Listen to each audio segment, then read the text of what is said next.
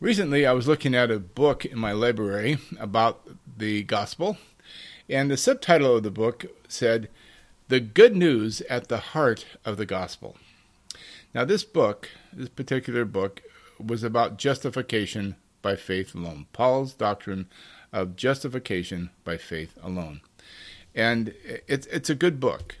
It's actually John MacArthur's book, the Gospel According to Paul.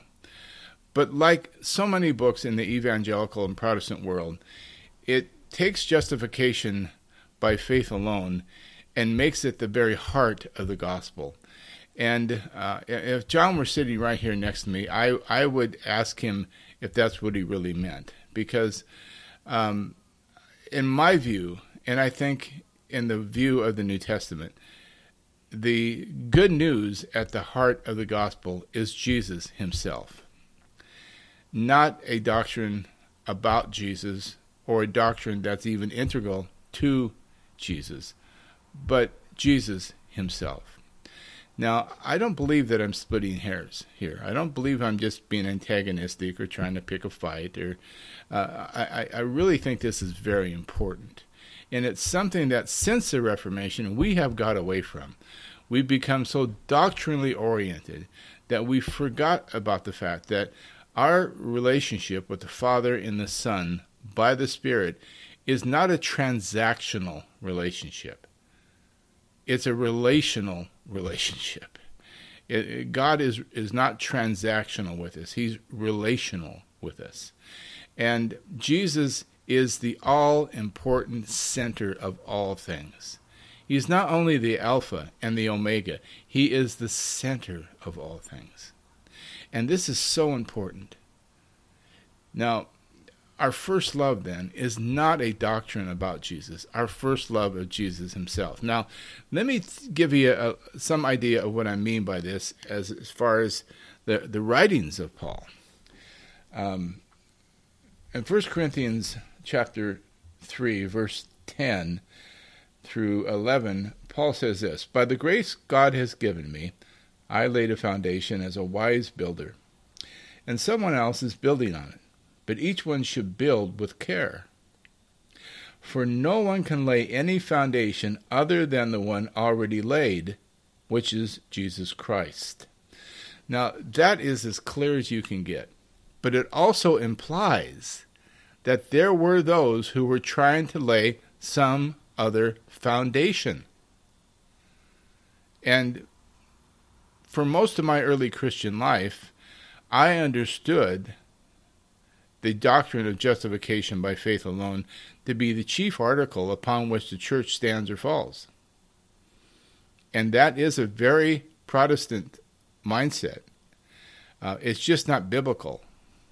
And just because I call myself Protestant doesn't mean that I am blind or that I place my tradition above the authority of Scripture, which would be antithetical to the Protestant tradition, paradoxically, ironically. So the very fact that one considers him or herself a Protestant means that we are willing to challenge these things. We are willing to look at them. We are willing to hold up any of our presuppositions to the light of Scripture and see if it still stands. I think if Luther was with us today and it was sitting right here next to me, he would agree. He would be nodding his head. He might even take the microphone and say, "I agree." So this is very important. There were those who were trying to lay another foundation other than Jesus Christ. So now Paul said you can't do that. Even if you attempt to, it's a fool's errand. It isn't going to work. Now, there are materials upon which we build on that foundation. And this is where the doctrine of justification by faith alone comes in.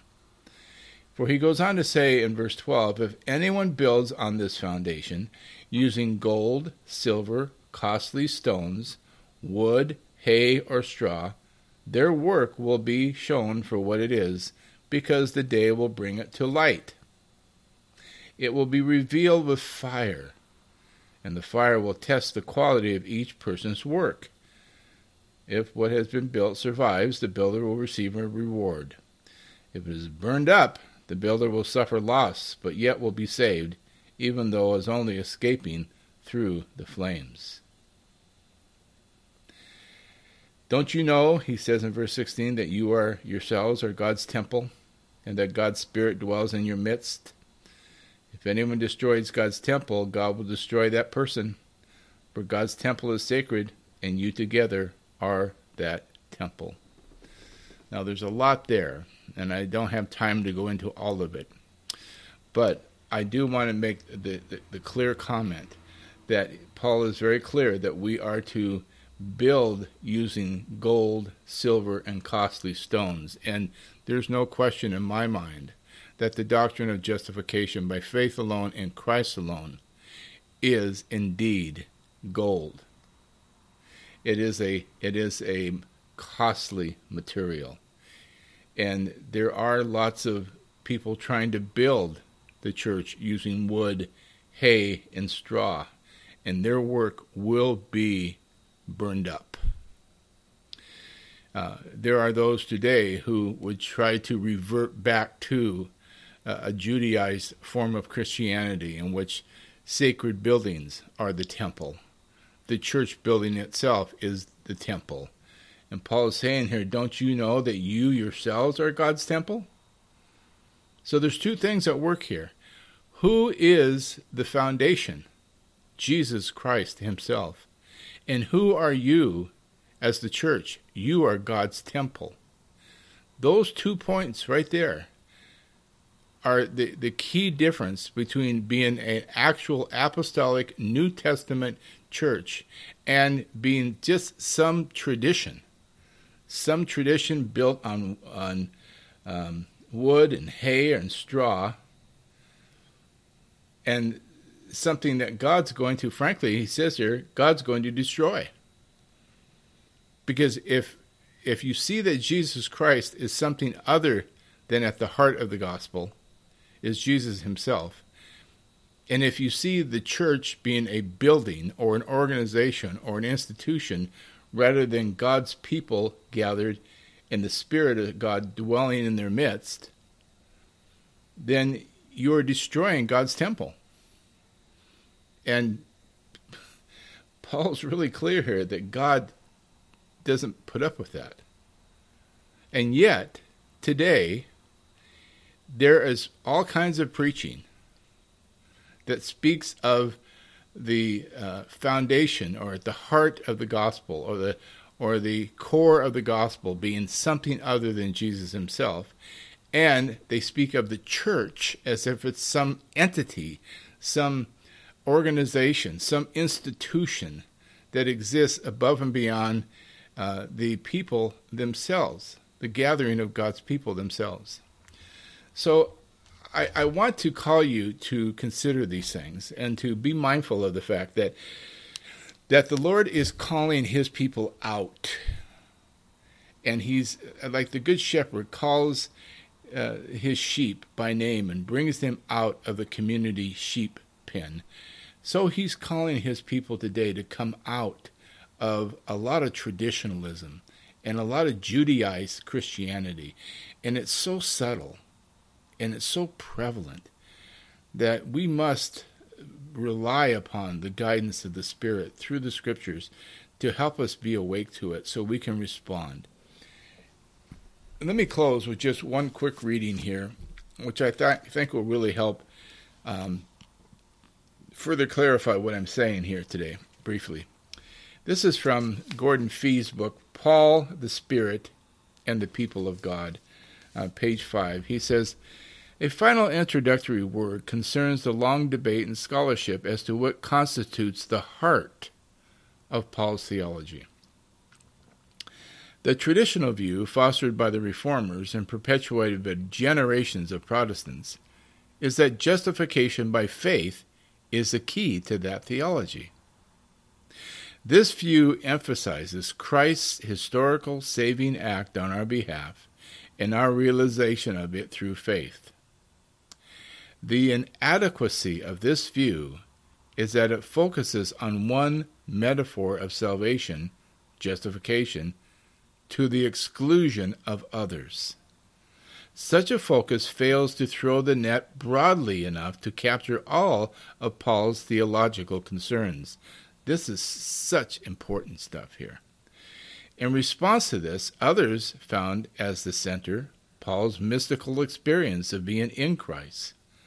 This view shifted the focus from Christ's historical work in its appropriation by the believer to the believer's, especially Paul's, ongoing experience of Christ. See, both of those deflect our attention and focus away from Christ himself. Fee goes on to say, while in some ways this view served as a corrective to the traditional one, most contemporary Pauline scholars have recognized that both these approaches are somewhat limiting. The frequent result, however, has been to emphasize the diversity and contingency of Paul's letters to such an extent that many scholars, reflecting contemporary postmodernism, despair of ever finding a genuine center to Pauline theology, or even of finding coherence in his theology at all. Now, he goes on to say that the core of Paul's theology is the eschatological reality of Christ's coming, meaning that he will say it this way. It would seem far better for us to isolate the essential elements of Paul's theology that lie at the heart of the matters around which all others concerned cluster. In my view, at least 4 elements are essential. The church as an eschatological community, that is, a community living in the beginning of the end times, made up of the new covenant people of God. The eschatological framework of his new people's existence and thinking. Third, the formation of God's new people by the eschatological salvation accomplished through the death and resurrection of Christ. And 4, the focus of this people on Jesus as Messiah, Lord, and Son of God. I think that says it all, right there. I know that some of this it may be a little new to some of you, and if you're used to drinking milk only, and you're not being taught thoroughly, some of this may even seem stunning to you and a little overwhelming to you. But beloved, we have to consider these things.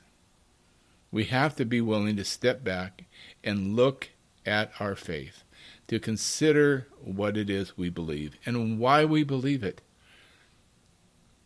I mean, the ability to glorify the Lord Jesus Christ in our life and to be able to be spiritually mature, healthy adults in Christ is what's at stake.